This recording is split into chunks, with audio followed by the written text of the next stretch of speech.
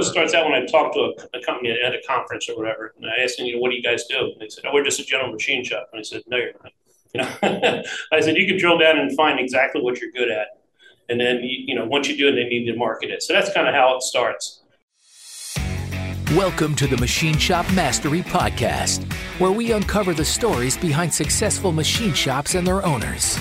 By interviewing current and former shop owners, we dig deep to unveil their secrets of success and the struggles and challenges they've overcome on their paths to building thriving shops.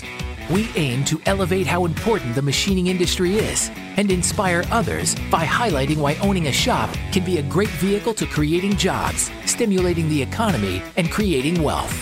Here's our host, former machine shop owner himself, Paul Van Meter. Welcome, my friends, to another episode of the Machine Shop Mastery Podcast. I am your host, Paul Van Meter, and I am super excited today to introduce you to a fascinating gentleman. His name is Ted Toth with Rothenberger, North America. Ted's grandfather, father, and uncles started a machine shop in 1947, and he joined the business a few years later, and they grew that business for many decades into a very interesting company that specialized in some very particular niches. And by specializing in those niches, they made their company strategically very valuable for an acquisition for a German company that ultimately did buy them about 10 years ago. And Ted still works there to this day. Ted shares, of course, the amazing journey of having a multi-generational, multi-decade-old machine shop, how they've grown that business, what that transition was like when they sold it, the incredible culture they must have, because he explained to me that one of their machinists from many, many years ago, about 50 years of employment, had his son, grandson, and great-grandson all join as employees as well. So I can only imagine how wonderful a place it was to work, or is to work, with that kind of tenure. We also learn about how they really believe deeply in 6S, that is like 5S with safety added in, and having an impeccably clean shop for both the pride of the employees and customers alike. So just some really great knowledge from Ted today. So I'm excited to have you to hear what Ted has to say. Before we get into that episode, I'd love to make the request, if you have found value and enjoyed these episodes, I would love it if you'd go to your favorite podcast platform, or more than one, and give us up to a 5-star rating if you think we've earned that. So thank you again for doing that. It really helps other people find the podcast and help share our message about how important machine shops are to the industry. All right, let's go talk with Ted. Hey, Ted, how are you doing? Welcome to the show. I'm great. Thanks, Paul. Well, we were talking at the NTMA conference recently, and as I learned a little bit more about kind of your situation, I was just more and more intrigued. So I would love for you to start by sharing with the audience who you are, what your shop is, and kind of your backstory.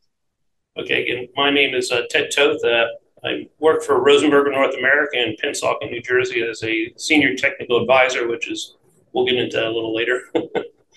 But as far as our company and my career are kind of intertwined because it was a family business. So I can go over that, how basically our company started.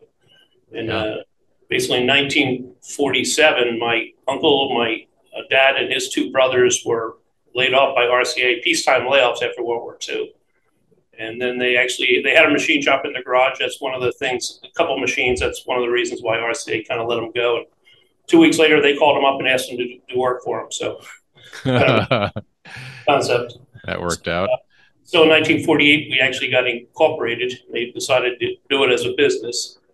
So, and then about 65, my grandfather retired, and it was my grandfather and his three sons. And then my grandfather retired, and now it was the three sons took over the business. And it was started out as Louis Toth and Sons. Mm-hmm. And then when my dad and two uncles took it over, it was Toth Incorporated. Okay. So they, in about 66 is when we first got into NC machines, so Moog Hydro Points. It's a really noisy, low-tech machines, but in that day they were, top of the line. So around 47 is when I got involved with the company. I turned 16, And at that point, I had working paper, so I was on the payroll at 16 because I worked on weekends and on vacations, and sometimes I go and late at night work with my dad for a couple hours. So, and then in '74, like 2 days before school started, he flew me out with him to IMTS in '74 to look at Bridgeport had a milling machine with a computer on. He said so. It was the new boss controls that just came out. So that was kind of what got me hooked. Really, I mean, I was in the machine shop business a little bit, sweeping floors and stuff like that. What really got me hooked on machine technology is when I visited IMTS in '74 and saw. I mean, we had lathes, we had mills, we had a couple of grinders, but to see these big bridge mills and planers,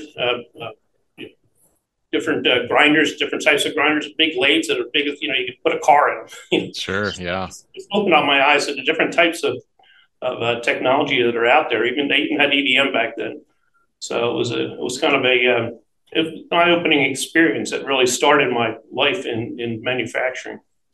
So actually, we bought a machine in '75. I started programming it, and I was still a sophomore in high school. So really? we got the machine in the like early June. So I was able to program it and learn how to program and operate it all summer long. And then I would come in on Saturdays, or I'd come in at night if there was an issue, and help the operator that was working on it program it. So that was pretty cool. Mm-hmm. So in about '78, we got our first Series 2 machines, and we also got our first programming system. Now, I was working full-time at this point. Okay. In '78. So it was called Compact 2. It used to teletype. It was hooked into the phone lines. Really slow, cumbersome process. Mm-hmm. And it took forever to get to program anything. But in '79, we kind of trashed that idea because it was just too costly. And Bridgeport came out with the EasyCam. So we were one of the beta sites for Bridgeport. So it was kind of neat. So, and then '80, we got our first machining center, which I was involved with doing that. And then at the same time, when I turned 16, I was also a volunteer fireman. So that my dad, my brothers, we were all volunteer firemen. Oh, cool. So in '85, I was assistant chief at the time, and I had to make a big decision, to stay with the fire company and put all my time in there, or run the company, run Toth Incorporated. So kind of decided that was a turning point in my career to actually run Toth Incorporated. At that point, I was helping my dad quote because he had trouble quoting because he didn't know the CNC machines. But at that time, we had like 5 or 6 CNC machines. So I started doing the quoting, and I started giving jobs out. So eventually, he made me general manager in like '85, '86. So, and then my uncle retired in like '86. And then in '93, my other uncle retired in '92. So now it was my dad and his 3 sons. Okay. And at that point, your brothers were also in the business. Yeah, I had 2 brothers involved, my brother Tim and my brother Tom.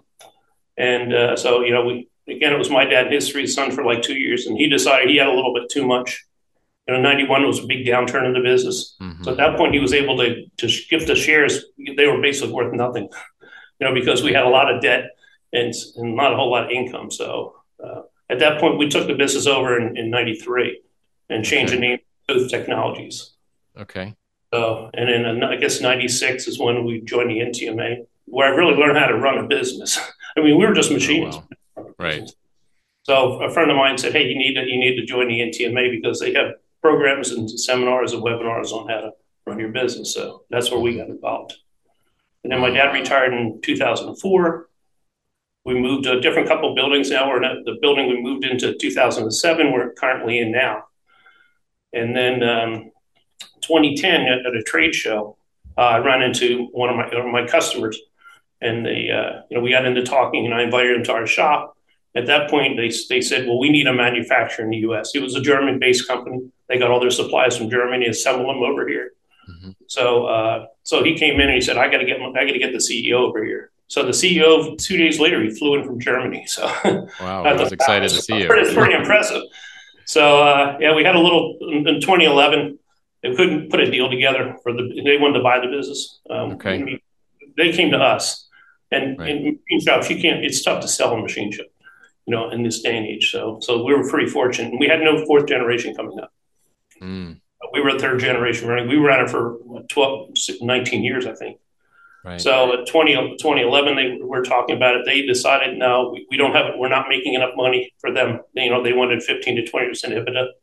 and we were making like 5%, which most machine shops do. We're out to make a living and reinvested it ourselves and all. Sure. So they didn't feel we were very profitable. So we did a thing. We actually kind of made up our own little. We kind of merged with them, kind of like we said with Rosenberger Toth. So now Rosenberg could say, well, they had a machine shop that they're working with in the U.S., so they could supply the military parts of the military. Yeah, you just partnered at a sort of vendor-client relationship, but strategically. Okay.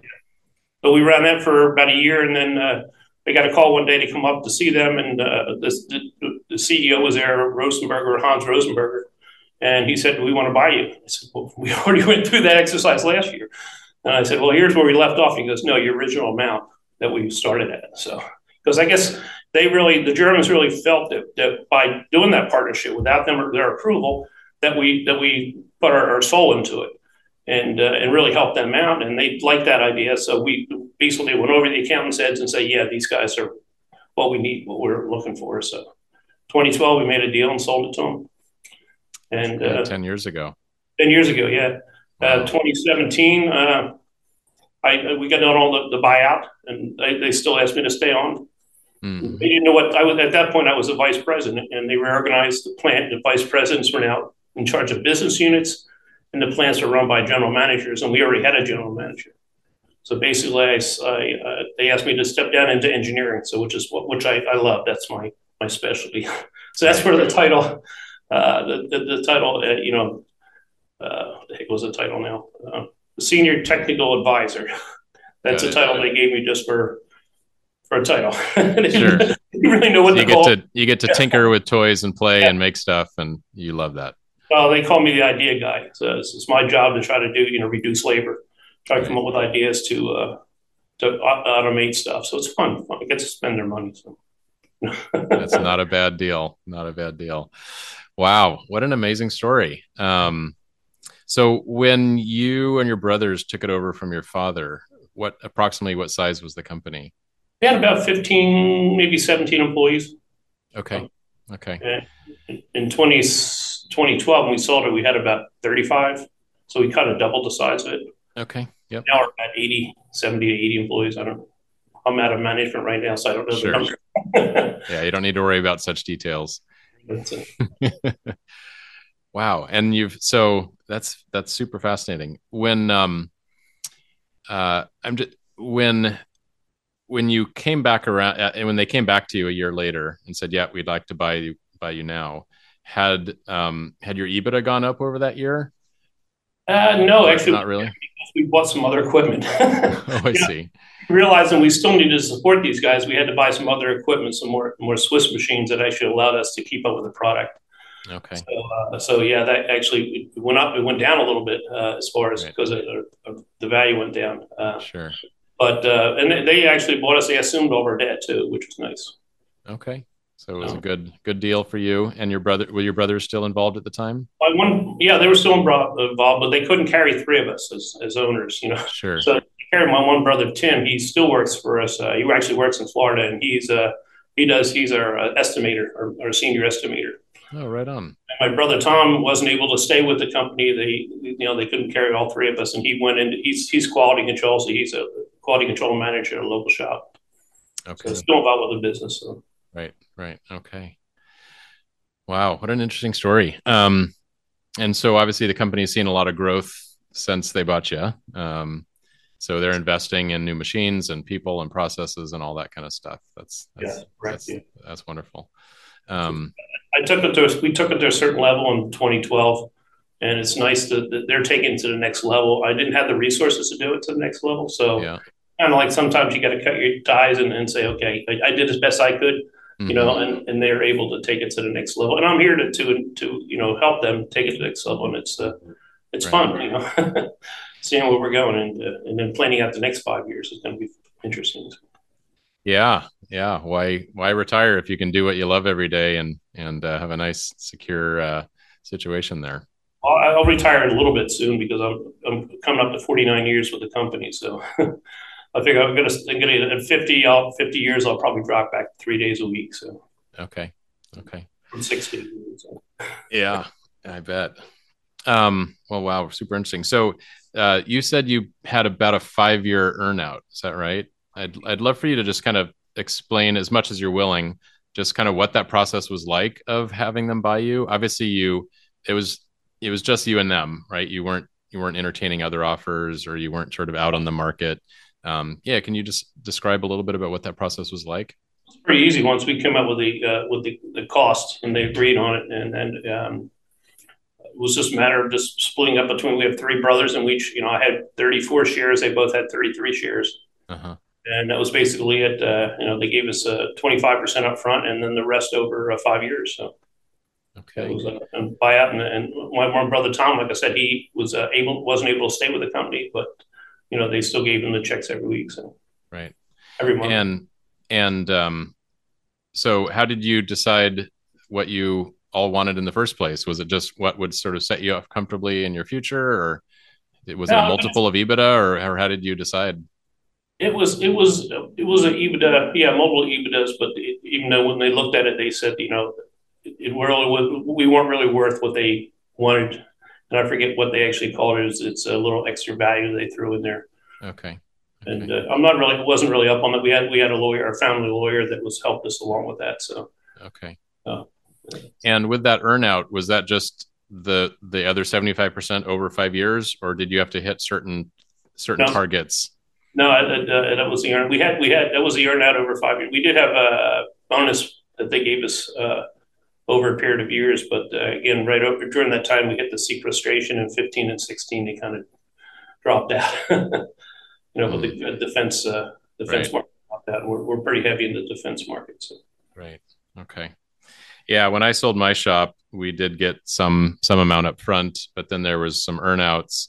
But part of those earnouts was based on hitting revenue targets, mm-hmm. which is tricky because now you're not in the driver's seat; they are. Right. So trying to hit those metrics when you're not making all the decisions can be a sticky situation. So just advice for those listening: if you're going to have an earnout, try to have it be more something that you can control, or if just a fixed number of years. So Yeah, wow. we didn't know any better. It was actually our lawyer set us up with that. So he told them these were our conditions, and Yeah, no, sounds like he advised you well. So good job.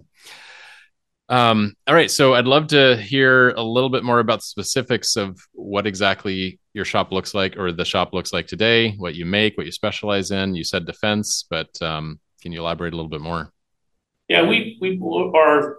I guess you'd say elevator speeches. We manufacture parts for radar systems and satellite antennas and satellite components for the defense and aerospace defense communication system, or industries rather. So we've always been involved with the communications. Was our first customer. And basically, they're still our customer. They change their names a few times, but they're still working on the same facility. Mm-hmm. For 75 years. Wow.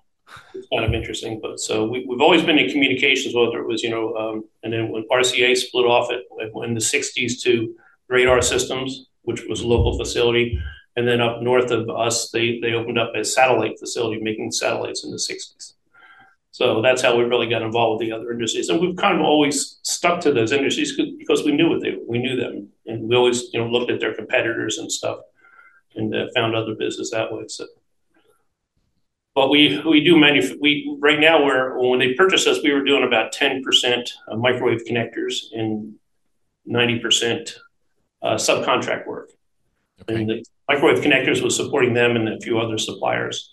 So right now, in a various, one time it was reverse. That was 20% satellite components and 80% microwave connectors. This year it's about 50-50. We got Okay. a couple big orders for some antennas for satellites, which is really, it's going to be a nice program.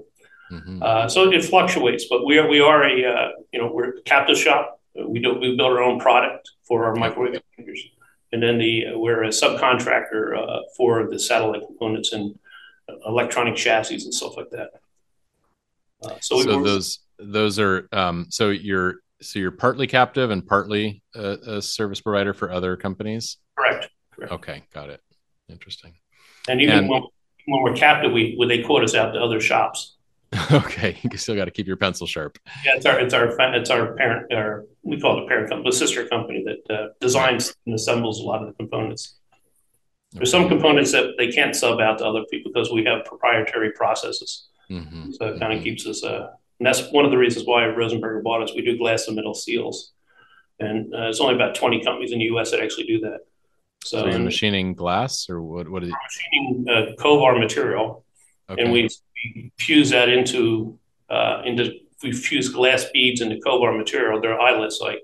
Then there's usually a center conductor in the center of Mm. used for most of the defense contractors use them on the radar systems because they're very Okay. reliable. It's not like a Teflon insulator. Usually, in like the back of your television, you have an F connector Yep. that has a Teflon connector. Well, we use glass and we fuse the glass together. And sometimes they're called hermetic seals, where we have to pull vacuum and spray them with helium to see if they leak. So Pretty fancy. really robust seals. Yeah. And some of the newer ones go down. We have 5,000 center conductors, so the pinning through the center is 5,000s on some of them. Really small.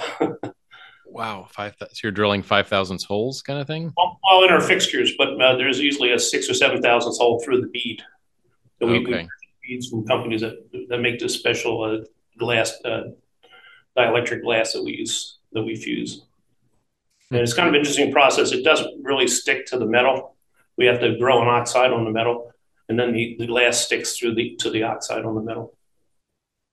That's very technical. Yeah. Yeah, it's very technical. It's kind of a black art, Mm-hmm. be Mm-hmm. able to figure it out. But it's a fun process. We started doing that in like '85, but we were subcontracting it out. So it wasn't until 90, it was like 2000 that we decided to bring it in house. So, And did you do that because it was too challenging to get reliable lead times or quality, or just yeah, yes, it was some of the chassis that we were doing, little chassis for the flight chassis. It was taking 20, 30 weeks to get them done, to get just the glass. 20 or 30 weeks? Yeah, Whoa, that's a it was long great. lead time. There's a lot going to. You have to buy the hardware, and then you got to build the tooling to hold it in place while it goes through an oven. And so we were doing, we would buy the stuff to make sure it fits, and then we would design the fixtures for them because they couldn't hold the accuracy that we were able to hold machining them. Mm. And then, it was just like, it was inevitable. It's like, well, the only thing we don't do is run them through our furnace. So, and I've been to other facilities. We used 3 different suppliers, so I knew the process. So it was only inevitable for us to look at the process. And it was one of our customers also said, you got to reduce your lead time. Right. Yeah, that makes And sense. it's a big gamble for us to stick our necks out and purchase one. Now we have 3 ovens, 3 furnaces. So Yeah. So you, even before you got purchased, you were fairly specialized. Can you talk a little bit about the diversity of the type of work and customers you had over the years as the company grew from, the earliest years?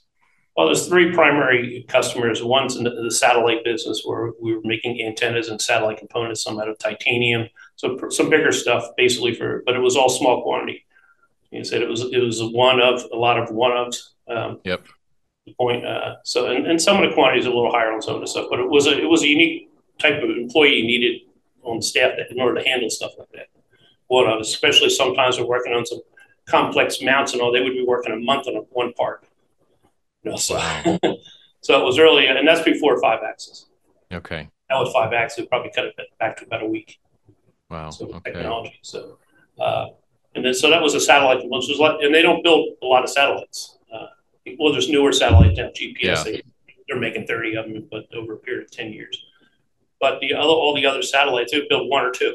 So you're not something you can really get into production.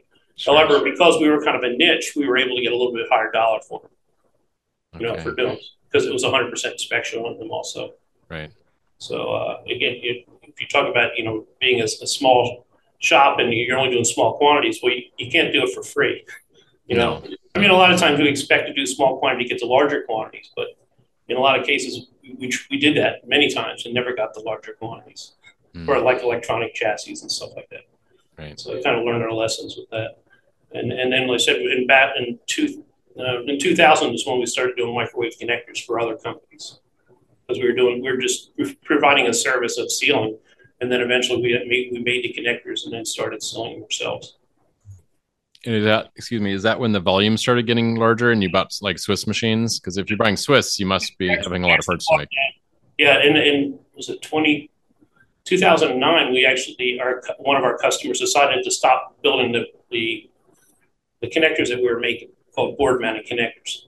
So we made a deal. We said, well, that's a lot of our business. So we kind of made them a deal that we would license technology for them and build them ourselves. So we got that deal going. However, they wouldn't allow us to use their part numbers, which really didn't work out because we'd have to be redesigned and we'd have to get requalified. Oh. So it didn't really work out. Unfortunately, because we were marketing ourselves to be able to make these connectors, is when we were at a show in Philadelphia, a microwave show, and we ran into Rosenberger at that show. Started doing work for them, and they became our customer and then bought us. So, got it. Okay. Wow. And then, so that microwave was one business. The other part of the business was recorders, tactical recorders that we did a lot of parts for. And they went up a little higher quantity, but usually no more than like 10 or 15. So that was high quantity. Pretty low, yeah. That's still pretty low. But in 2009, when one of our customers decided to drop the product line, we bought a couple Swiss machines from them to continue the work on them. So that was our first, or introduced the Swiss. Although before that, we actually subcontract most of the Swiss work out. Got it. So that kind of got us into Swiss. We still have those machines, but they're used for prototyping. Right. So when we were prepping for this, you sent me, or just after the N2MA conference, you sent me a document that you had created called Defining Your Niche and a whole worksheet around it. And I was blown away that you'd put this level of detail and thought into it. And I'd love if you'd sort of explain why you created it in the first place, what you do with it. It sounds like you provide it and give it to other shops to help them. Talk about that. Where it started was in 2007. There was a American Machinist magazine, basically had a top 10 shops. Mm-hmm. And we actually filled out the survey. It was a benchmark survey. Now it's done by Modern Machine Shop. But we filled out the survey, and we actually won a top shop in 2007. So when the editor came in and interviewed us, took some pictures, photographs, and then made a little article. Then the next year, it was 2008 in IMTS, he says, hey, could you put a presentation on about your niche shop? Could you put a presentation on how you developed it into a niche shop, which we didn't. We did it over time. It wasn't like overnight. Mm-hmm. And how you could help other companies define their niche. So that's how the whole process started. So It was in front of the theater in IMTS. It was my first real standing up in front of 100 people. It's like a couple hundred people. But it was, and it just grew from there. I created a couple different worksheets to help define the process and all. So. But. Wow, that's super interesting. I mean, I've certainly heard the advice, and we subscribe to it to some degree at our shop. But niche down until it hurts, right? Yeah. That term, and while, and actually we were talking about this at a conference last week. That seems like on one hand it could be dangerous, but on the other hand, there's a lot of riches in the niches, as also people say. Can you maybe elaborate on your thinking on becoming really excellent at a particular niche type of product, type of company, versus pigeonholing yourself and not having a great, big enough market or something like that? It starts out when I talk to a company at a conference or whatever, and I asked them, what do you guys do? And they said, we're just a general machine shop. And I said, no, you're not. I said, you can drill down and find exactly what you're good at. And then, once you do it, they need to market it. So that's kind of how it starts.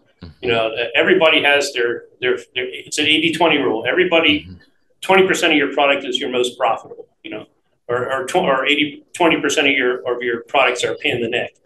Right. Yeah, so absolutely. It could be both sides of the 80-20 rule.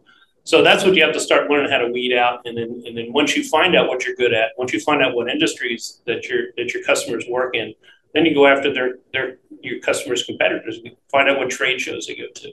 You're going to work it. So that's the other thing about becoming a niche. It's got its pros and cons. I mean, the con is you have less competition, or the pros rather. You have less competition, but it's going to require usually a higher skill level and a little bit more direct marketing. Mm-hmm. And or the con is the reverse of that. It's the you don't have a lot of marketing, Right. because you're more direct. But it's going to require to possibly little by little retool the shop into a specific targeted area, Mm-hmm. and it doesn't really happen overnight type of thing. And Sure. I think that most of the large shops have already found their niche. So I would say that, but the smaller shops are the ones that really need the help to really drill down and find what they're good at, and then Right. market that. And then you just don't want to go out and say I want to buy 5 axis just to buy 5 axis. You got to have a need for it, but you don't know until you have it, Mm-hmm. whether it's usable. And you got to stick your neck out sometimes for that kind of stuff. Right. But working in different niches, like if you're in aerospace and you want to do medical, well, they require two different sets of quality standards. You can do it. Some shops are doing it pretty good, but the smaller shops are not going to be able to go in those areas or go to automotive. You got to kind of pick your niche, Yeah. your industry, and work at that, working in your industry, because overlap's okay. Overlap's okay for shops that are more like service oriented, for EDM shops, grinding shops. They can do that. They can go across different niches, different industry niches. Yeah. But manufacturers like machining, milling, turning, it's pretty much got to stay within your niche because of quality system industry niche, rather. Mm-hmm. So when you are, I'm looking at your sheet here, right here. You have sort of basic industry and customer, and then profit factor, high, medium, low. So do you advise people to kind of analyze the work that they've done over the last year or so? At a larger foot level of it, not down in every part, Yep. but in certain types of parts. You make certain flanges for this type of product line. Are you doing well on that one? Or okay, you might do it at an Inconel. You're doing really well at Inconel. You're not doing well at Inconel. Depends on the equipment you have. Sure. So that's what. Yeah, you look at profitability as which customers are the most profitable.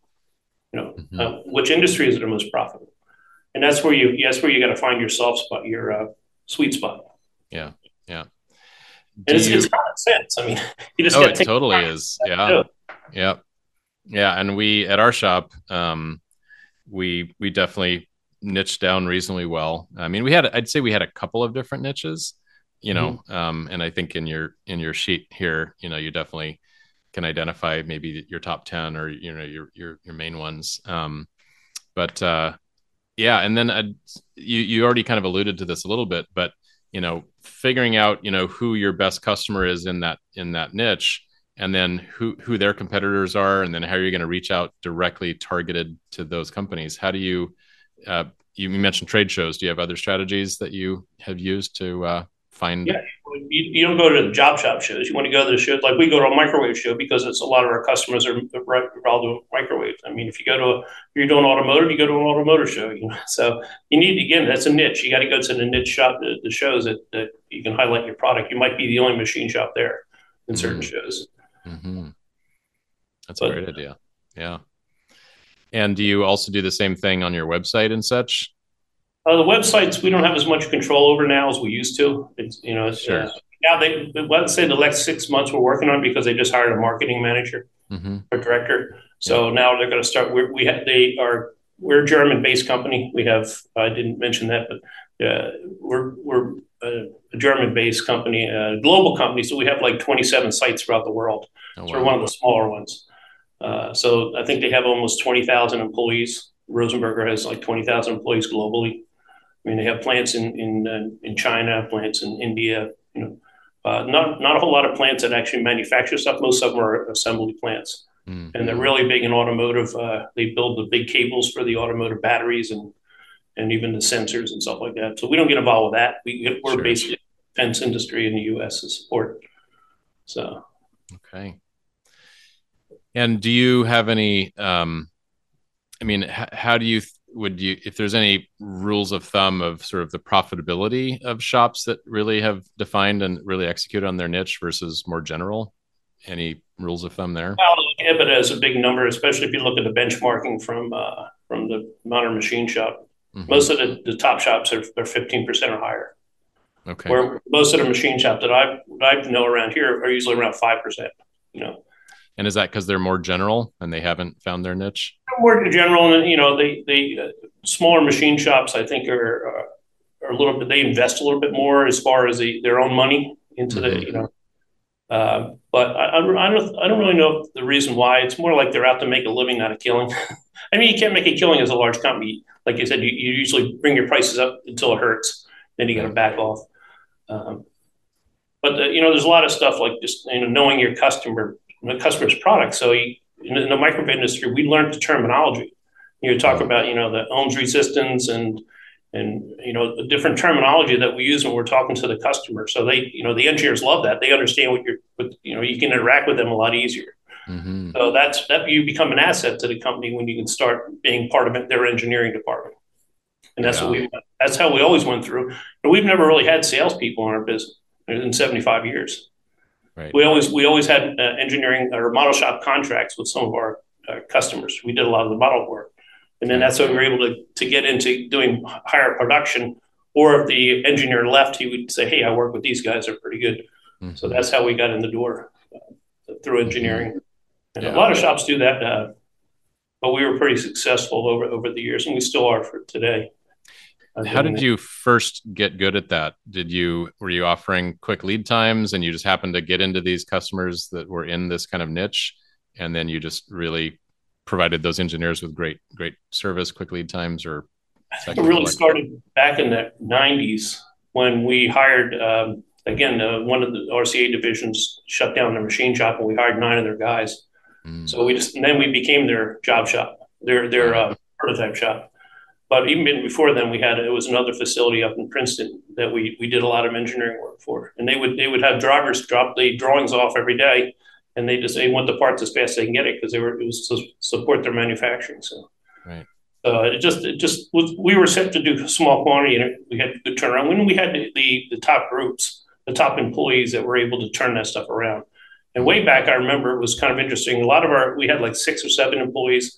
They had their own mill and lathe, and they had like a little shop inside of a shop. They did the job from start to finish. Mm-hmm. Right. So they had their own. They were assigned they had their own little area, little box area. They had their own mill, their own lathe in their workbench. Right. So yeah, for years we had them, and we don't do that anymore. But we do have some key employees that we use. We used to have the A-team years ago that we would throw on a hot job. The customers, and a lot of those guys retired, so they haven't really backfilled. I mean, found the newer guys to do that, and that is a problem. We do a lot of mentoring with new employees. Yeah, you can't find them in our area. They're stealing from each other. We don't do that. So right. Yeah, I think that's pretty universal, at least in North America today, not being able to find enough skilled machinists. You mentioned this A-team. So was that sort of like a group of journeyman level machinists, programmers that were just super excellent? Yeah, and even in our case, a lot of our machinists actually program their own jobs still today. Right. I would say 80% of the machinists do their own programming. Okay. So yeah, so they were more rounded, and they were called model makers at the time. Mm-hmm. They were the top of the top. Yeah. And we had quite a few. I mean, some of our model makers worked for us for 50 years. So wow. That's a long time. We had one model maker that we had his son, grandson, and great grandson worked for us. So, yeah. Holy smokes! Wow. So let's pivot a little bit and talk about culture and talk about building a company that 4 generations want to work for. Mm-hmm. How did you do that? What was the company like? Well, it was more employee oriented. I mean, it was like a family, like most small shops are. Mm-hmm. And still today, we have a lot of that aspects of it. But we always had flexible work schedules.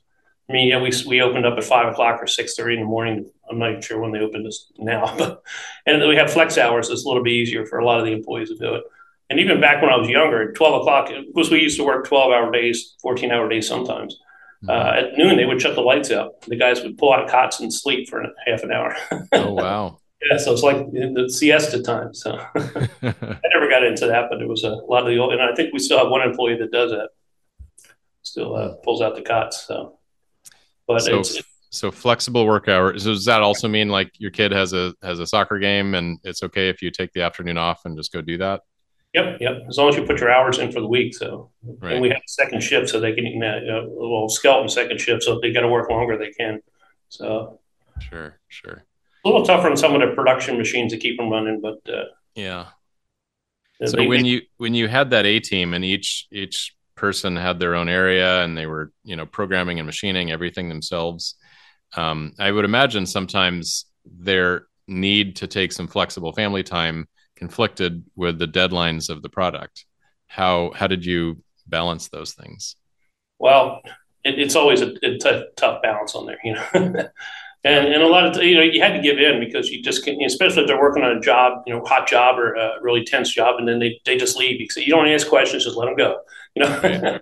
And that's the same when if they have a family issue. We're understanding. As long as what do we got to do to get the job out? Mm-hmm. So can you work later tomorrow, the next Right. day? So, Right. it'd be pretty good. I mean, if you give a little bit, they'll give a little bit. So Right. if you're too rigid, they're going to say, oh, I can't work over, Sure. so again, it depends on how you treat them. Treat them like you want to be treated in a lot of cases, and we have an open door policy even till today. Our general managers has an open door policy. Anybody can come in and talk to him about whatever. And he also has with the key employees, he has weekly, monthly exchanges where he sits down. It's a two-way conversation. And they're only for 15, 20 minutes. What do you feel about the company? How do direction of the company? Do you like that, or does he have any suggestions? Or so it's pretty. It's nice to be able to have that open communication. Is that a one-on-one meeting with each employee, or is that a group? One for the key employees, and then a lot of the key employees have one-on-one with their leads. Okay. So, Okay. Yep. So you do one-on-ones. Wonderful. Yeah. We've always thought that's a really important thing to do. So you do those monthly, sounds like? I think the key employees are done monthly, but the other, where you have a manager of it, like the milling department, he doesn't have enough. He can't do them monthly, so Right. usually quarterly. Okay. That's too many people to do. He wouldn't have time to do anything else. So flexible work, staying connected in communication with one-on-ones.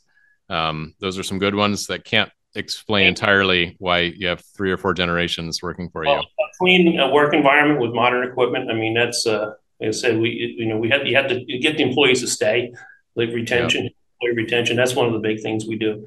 They have Rosenberger likes technology. They like to work with the latest technology that's out there. It's a nice, clean shop. That's part of the 6S and TMA 6S program that we run in here. I mean, I can walk around in the summertime without shoes on in the shop and not get chips on my feet. So that's how clean it is. And the guys take pride from that. And we weren't always like that. It was only like 2007 when we moved into a new facility. I've visited a few other shops through NTMA tours, and I said I want to be like that. I want to be able to have the place not smell or look like a machine shop. And we have drop ceilings and tiled floors. So it's a very clean environment. The guys keep it clean because they respect it. If you give them a clean environment, they'll keep it clean. And it's nice to come to work every day with it in a clean environment. So. Yeah, for sure. And you sent me some pictures of the facility, and exceptionally gorgeous facility. I mean, we're never done the 6S or 5S. Yeah, let's talk about 6S. And this, and I didn't even know NTMA ran a 6S thing. Can you elaborate on what that program is? Yeah, that started in 2007. I was the chairman or the team leader of the technology team, and we were asked by Harry Moser. We worked at where did he work at? GF at the time, or was it? What's the name of the company? It's a house in Switzerland. Yep. So he brought a bunch of apprentices over to Switzerland. Took them through some shops over there, and he came back and said, "Oh, we got to do something to bring our shops up to the level like the Swiss shops are." Mm-hmm. So as the team leader, we developed a team to put together to say, we were doing a 5S, and then we put safety in there because NT made a safety program. Right. So we called it 6S. So we basically developed an audit, and then some other. If you go on the NT website, it's free for anybody. You can do the audit. There's examples of the what a 6X shop is, and they were from 2007, and so they're our shop in 2007. So because I used ours as the basis for it. Right. So there's a whole process on how to develop into a 6S shop. on each one of the. It's been a while, so which all the successes are. Yes. And now we actually preach a seventh S now because of ITAR. So Security. now we say security is a seventh S. Yes. Yeah. Very But good. yeah, I think that's one of the things we need to do in order to bring our all our shops up a level and to get employees. If you're like if we brought employees through our old shop that we had back in 2005, it was a garage shop. It was a 5,000 square foot garage, and it looked like it was 40 years old, so it kind of looked like it. Right. And it wasn't very impressive, and it wasn't even to bring engineers through and all. It wasn't very impressive. So now we don't have to clean the place when we have visitors come. It's always clean. So a lot of times you enter your own shop. Oh, we got a customer coming. Stop, clean everything up. Yeah. Well, we don't have to do that. So it's always how. I think this is a topic near and dear to many people's hearts, and is an aspirational thing that they actually have a hard time getting to the level that they want. How did you make that transition from the garage shop to a super clean 6S facility? Well, I mentioned that a little earlier, but we actually moved to 97. We grew out of, we needed 2 more CNC machines. We didn't have room for them. So we broke off our production and moved it to another building. Okay. And then that moved to another building. And so we moved up, and then again, the shop was too small. So we decided to move that to another building. So now we're working out of 2 sides of a new building, and it still was very cumbersome. Mm-hmm. So it was in the end of 2006, we said, we got to do something. So the building, the landlord became a slumlord in a sense. The roof was leaking. We actually had a machine inside the electrical department filled it with water because over the weekend the roof leaked and there was nobody there. So we blew boards out on the machine. So it's getting to the point we had to do something. So around the corner from the building we were leasing, building became available, and we purchased it in the end of 2006. Okay. And then again, from going to all these shops, some of them were medical shops. So I said, well, what do we want the place to look like? And so we wanted to be nice and clean, open, clean. And that was our inspiration. And it's actually, it gets better every year. Mm-hmm. So I understand the facility move as kind of a tipping point, if you will. But you had team members that were accustomed to, sweeping up most of the chips, but not all the chips. And when you had a coolant spill, you get most of it, but it's okay if there's some left under the machine or whatever. How did you go from that being the norm to, all right, that is no longer how we're going to have the shop? Was there a lot of buy-in? Did you have pushback? Did you have I think once they moved in and saw how clean it was, and okay. Plus at the same time, we were about, I guess, a little over 35 employees. And we hired a part-time maintenance person, which made a big difference. So you didn't have to worry about it. They just swept them up into a pile and somebody else would pick them up. Got it. So that helped a little bit. I think that we gave them a clean space and we told them we needed kept clean. And we did. We also, at that point, we were doing 6S, 2007. So we had a couple classes on what 6S is about. Mm-hmm. And, if you can't find it in 30 seconds, it's not designed right. It's not just a clean thing. It's a lean process. Yeah. And if you go through our plant, we have also just about every machine has a toolbox or a tool area that it has the foam boards. Right. We used to use whiteboards, but now we're switching to foam boards. Yep. Yeah. But I mean, it's also like I mentioned, we bring customers through. We bring engineers come in. It's a selling feature. It's a part of sales. When you bring something through, it's, wow, I'm doing satellite components. So this is a perfect facility to do satellite components. Mm-hmm. It's nice, clean, organized, and especially like quality control. I mean, we've always been, I would say 45208 was the old spec. It's AS 9100 now. Yep. We've always kept up with the specs because we had to. We're doing defense work and aerospace, or more space and aerospace. We don't really do any part of aerospace. Sure. Yeah.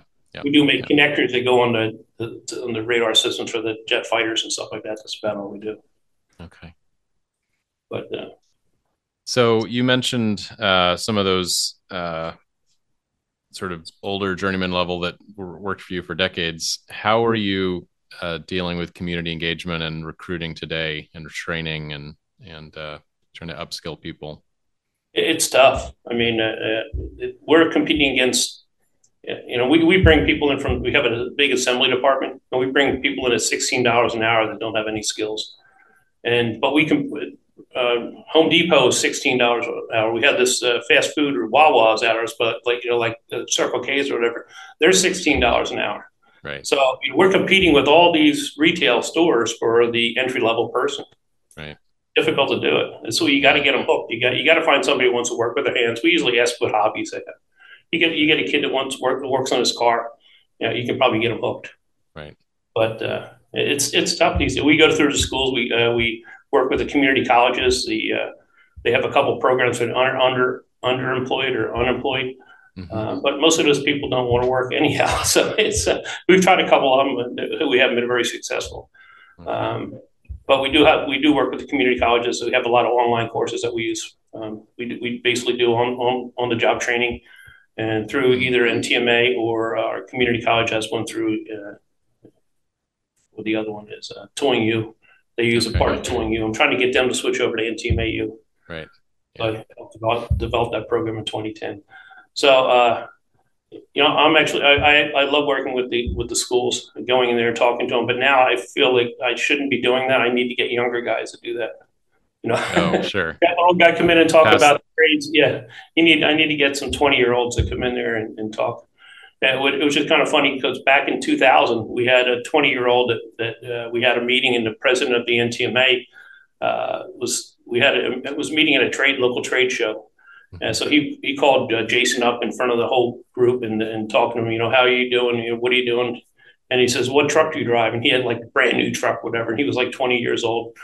So we sent him to school to learn integrated manufacturing. And they also learned some PLCs and stuff like that. So in like 2 years, he left us and went to a couple of different companies. Now he's my boss.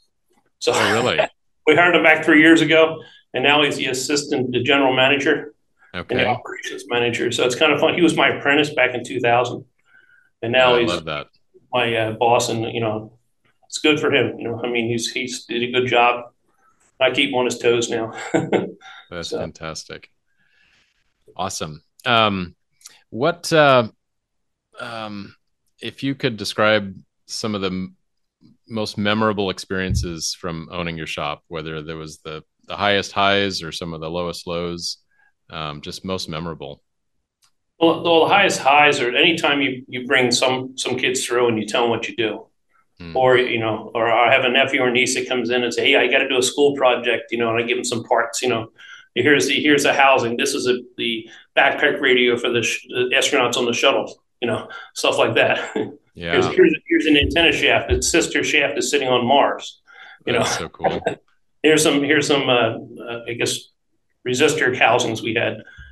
These are out of the solar system. They're on the Voyager, So, wow. So it's kind of interesting. It's neat to see that when you bring for the kids' eyes when they say, "Wow," they don't know where this stuff is actually being made, mm-hmm. and to see that we have a list of different stuff in our trophy case that we give to when the kids come and see. Yeah, this part like this is sitting on Mars. We have a picture of Mars, and you can see the antenna shaft sitting right in the front of the middle of the picture, which is kind of cool.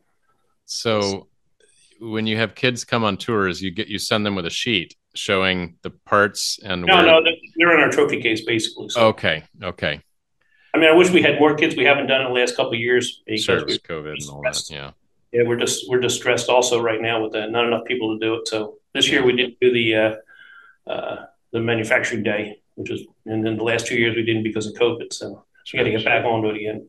Right. But the other wins is anytime we bring a customer through, and you're proud of when you bring people through the shop is what you actually manufacture. Everybody's proud, and we like to ask the employee, "What are you working on?" And they pretty much know where it goes. Sometimes they know where it goes. Right. Sometimes we're not allowed to know where the part goes. Yeah, and we do that too. We come up with at least I think it was last year or 2 years ago we developed a power presentation of where our parts that we've manufactured and where they actually go. So a lot of our employees don't know where our parts go. So that was an internal presentation mostly. Internal presentation, yeah. Right. And that's I guess we can incorporate that into. It's a long presentation. It was like 20 minutes, but we can incorporate some of that into the manufacturing days in the future. So yeah, it is kind of neat. I mean, to see where our parts go. Mm-hmm. And some of the highlight also was selling the business and seeing Rosenberger take it to the next level, because I never would have been able to even come close to what what they did actually, and where they're going, the next 5 years, what they're looking for. Sure. And I think some of the bad things, or the worst things that actually happened, is if I didn't sell it in 2012, during the 2015 and 16, the defense sequestrations, we lost half of our business. I don't know if I would have been able to carry through it. Wow. Because they had deeper pockets, and defense market wasn't a big part of theirs. We were able to, we had to make cuts and cut the hours back and stuff like that, but we were able to slide through it without the worry of having to go out of business. Mm-hmm. And we pulled through, and we just got stronger. I mean, anytime you get the lows, you always wind up being stronger. It always takes it off even higher. Yeah. I mean, I've been through slows in the 90, 91, 80, 81. It seems like 2001 with the 9/11. Mm-hmm. These were all real slow periods that happen. And you always come back stronger. And it weeds out a lot of the companies too. So if you can hang in there through a low, you're gonna be a little stronger when you come out of it. So before they bought you and you guys were on your own, how did you handle going through those lows? I went months without pay. Yeah. Like me and my two brothers. I mean, we would take loans out to be able to carry the payroll sometimes, knowing that, things were going to pick up. Right. And so, I mean, that's what people don't understand. A lot of the employees don't understand about small business is the risks that they have to take, keep it going. And in years that weren't great, we would still take a small loan out at the end of the year to give bonuses. Really? Because all the employees look forward to the bonus at the end of the year. Yeah. So, and they would work it off the rest of the year. But it's wow, you do get a loan to give bonuses. That's yeah. I mean, they don't do it. I don't know what they do nowadays because I'm not involved. But this is when I ran the company back. Yeah. No, that speaks. I mean, I was asking what you do to have 3 or 4 generations work for you, and the fact that you're taking out loans to give bonuses, that says a lot. So, wow. A lot of employees and I mean, we're always open with the employees. That things aren't doing, and they knew because the hours are cut back and stuff like that. Mm-hmm. But a lot of them relied on that year end, but it wasn't much. Sure. It was a week's pay or something like that, but it was but still we take out small loans in order to be able to carry it because we didn't have the money in the bank to pay it. Right. But in 2 or 3 months we'd pay that off, so it wasn't like it was a high risk, but just more of a cash flow thing, being able to afford to have it to give it. Yeah, it's always that way. Cash flow always drops off the end of the year. Sure. Yeah. Wow, that's some good stuff right there. So as we kind of start to look at wrapping up, I'd love to hear about just your outlook on the machining sector in North America right now, and what shops should be doing to make sure they're leveraging that and succeeding. Automation, that's the big thing. Even at the IMTS this year, everybody's doing automation. I mean, we're having trouble doing it here because our parts are so small. But our secondary operations are value-added operations that we do are not machine-related. We do a lot of fixturing, a lot of palletizing from one operation to another. So less handling. We put 100, 200 parts on a pallet. Go from one, pallets are 6 inches square, so you can see how small our parts are in some cases, or microwave connectors. But that's you have to start drawing some of the labor out of it, as far as and you can do that through automation very easily, but if you have the right product, and you also got to look at the right machines. We weren't looking too far. We actually bought a 5-axis machine because we were doing we did 5 or 6 or 8 operations on these complex brackets to hold the thrusters on satellites. Okay. And you do them on a lot of 2-axis machines or 2.5 axis. You have a lot of little operations on there. So we bought a 5-axis to do that. But we didn't realize that in the future we would need to have air through the spindle to open and close a column. So just that in itself, to upgrade that is like $30,000. So we will eventually do it on our machine because we're starting to see more production on that. Right. So that we can add a pallet changer to it. But you need every piece of equipment you buy today, and we make sure everything has 4 or 5 axis capabilities. Sure. You need to look to make sure that you can have automation in it. I think every piece of equipment you buy. Right. And automation can be many different ways. I mean, we took a simple thing of we actually take microwave connectors and they're gold plated, and we dip them in solder and snap off the solder to get the solder off. It's called the pre-tinning. So it takes the gold off of it. So when it adheres to the solder to the circuit board, the joint doesn't have gold embrittlement in it. So it's okay when you're doing 50, 100 pieces, but we get ordered for 50,000 pieces. Oh, wow. So you do some really high volumes now. Yeah. So it took me about a year and a half to develop we found a machine that we could use, and we modified it. And now we can do, I guess it's almost 10, 15 seconds apart. And it's fully automatic. We palletize 200 parts on there and just walk away, and 20 minutes or 40 minutes later, the machine's done. And it's impressive. And next month we should get our third machine in. So, and that's what, we took it from especially when you have a $5 or $6 part and you're taking $1.50 off of it. Mm-hmm. It's not so much that we're selling it to the customer cheaper. Well, we are. We're not making as much money on it, but the thing is, it's more of a value added thing. So if we can compete with somebody, if somebody's adding $1.50 to it, we're only adding 25 cents to it. Right. We were guaranteed the contract. Sure. Yeah. So it's more of a value added. And then even packaging, we do the same thing with packaging, that it's put on a vibe table. It vibrates into a pallet. We put them on a machine that actually loads it into a tape and reel that are used for place and pick machines. Mm-hmm. And it does about 2,000 parts an hour. Again, without anybody standing there putting them in a hole. Right. So again, these are small automations on our value added services that we've done. Right. And we're always looking to do more, and that's my job. Right. A roundabout way is I come up with all these ideas and just to speed things up, to automate things. And go ahead. Yeah, one last thing I wanted to say. One of my dad's favorite sayings. He said, "We never lost money on a job we didn't take." So that's it. Sometimes you got to be a risk, to take a job, but if it's going to be a loser job, you shouldn't be taking. And so many companies do that. I mean, mm-hmm. We had a company just recently that we do a specialized paint, a primer. So they sent us the part for the primer, and we said, realize that this is going to be $30 to paint this part, because the primer is it's like $4,500 a gallon. It's an ESD paint, which is we have to adjust this resistivity on it too. Wow. So he said, he goes, "Well, I'm only getting $30 for this part." So that's why you got the part. You got to research it. So. Wow. So, yeah. That's lucky they were able to go back to the customer and got more money for it. But, sure. Yeah. And then the other thing is the same with it. You can't be everything to everyone. Yep. Yeah. And be as proud as you do of what you don't do is what you do. That's Steve Jobs. He said. Right. Yeah. So. Yeah. Be as proud of what you don't do as what you do. Yeah. Yeah, that's good advice. Absolutely. Fantastic. Well, Ted, thank you for sharing just incredible story. What I mean, from the 40s all the way up till today, it's amazing. So, congratulations to you, your family, and everyone that's been involved in your success over the years. That's truly remarkable. Real fun, and it's still fun. That's why I enjoy coming to work every day. So, yeah. I guess one last thing before we say goodbye.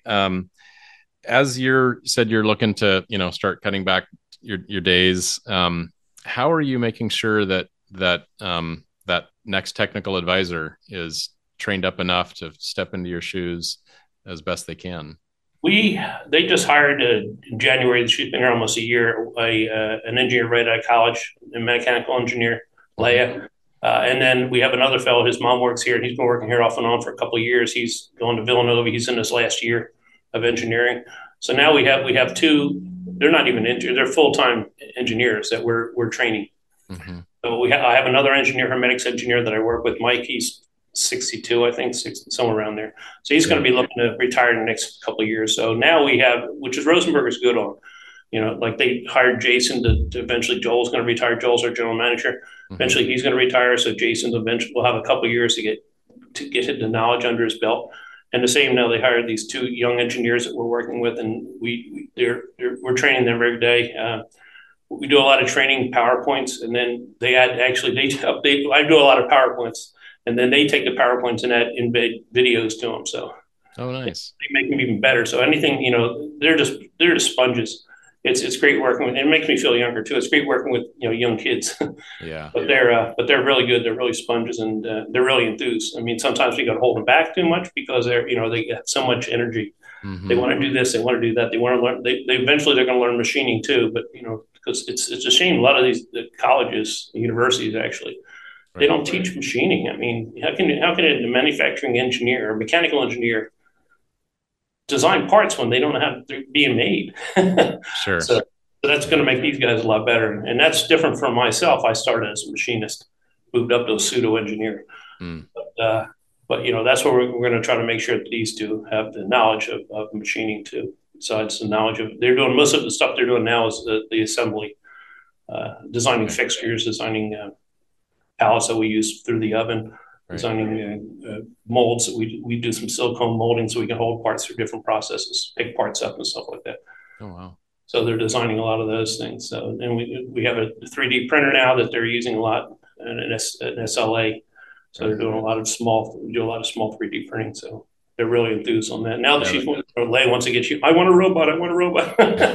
So we're going to get one eventually. But I said when they have one, they can pick up a 9,000th pin. We'll get one. So, wow. Well, sounds like a winning strategy. So that's great. I'm sure Rosenberg is good at cross training and looking down the road and say, we get. I guess they call it exit strategy in a sense, but sure. It's who we're going to get. I could get hit by a bus tomorrow. So I got to take all my knowledge out of my head and put it down. It's fun doing that. Yeah. How do you teach somebody that what I did 5 or 6 years ago? How I came up with this concept to tin these parts. Right. And basically it was just seeing a video online of something similar, and I said, this is great, but we need to improve, even get it faster than that. Right. So so I have to teach these guys how to do that, how to look on the internet. I'm always on the internet. Look on the internet, look at the YouTube videos on different subjects. We're looking at a lot of laser right now because parts are getting smaller. Yep. If you obliterate the material instead of leasing a 5,000 diameter end mill. So these are different things we're looking at down the road. Is in some of our business, everything's getting smaller. Yeah. Said using 5,000 pins, and sure. Where's it going to go from here? Yeah, smaller and lighter, and yeah. Awesome. Well, Ted, thank you again so much. This has been super fun. I appreciate you sharing all your wisdom. I will definitely make sure there are links to the NTMA 6S link. Make sure that people can access that if they want to.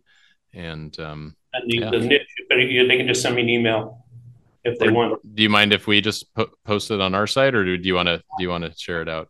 It's fine. I got approval from Rosenberger's good on helping other shops out, and also. Okay. Thank you. Yeah, we'll make sure there's links on our website to those PDFs and such. Yeah. All right, Ted. Up the industry, that's and that's what's good about the NTMA. We don't have any. We always talk, and we're always mentoring each other. Yes. So, I love giving back. I love helping small shops. Yeah, me too. We have that in common. Yeah, and I agree. The NTMA is just plug for the NTMA. It's just such a great organization. So. All right, Ted. Well, thank you again, sir. Really appreciate your time today. And we'll talk to you again probably at the next NTMA meeting. Yeah, sure. Arizona. Right. Yep. Great. Bye-bye. Bye. Thanks for tuning in to this episode of the Machine Shop Mastery Podcast. We hope you learned something that inspires you on your journey. You can find more episodes and information over on our website, machineshopmastery.com. There, you can also apply or nominate someone to be a guest on the show. We'll see you on the next episode. Until then, keep those spindles turning.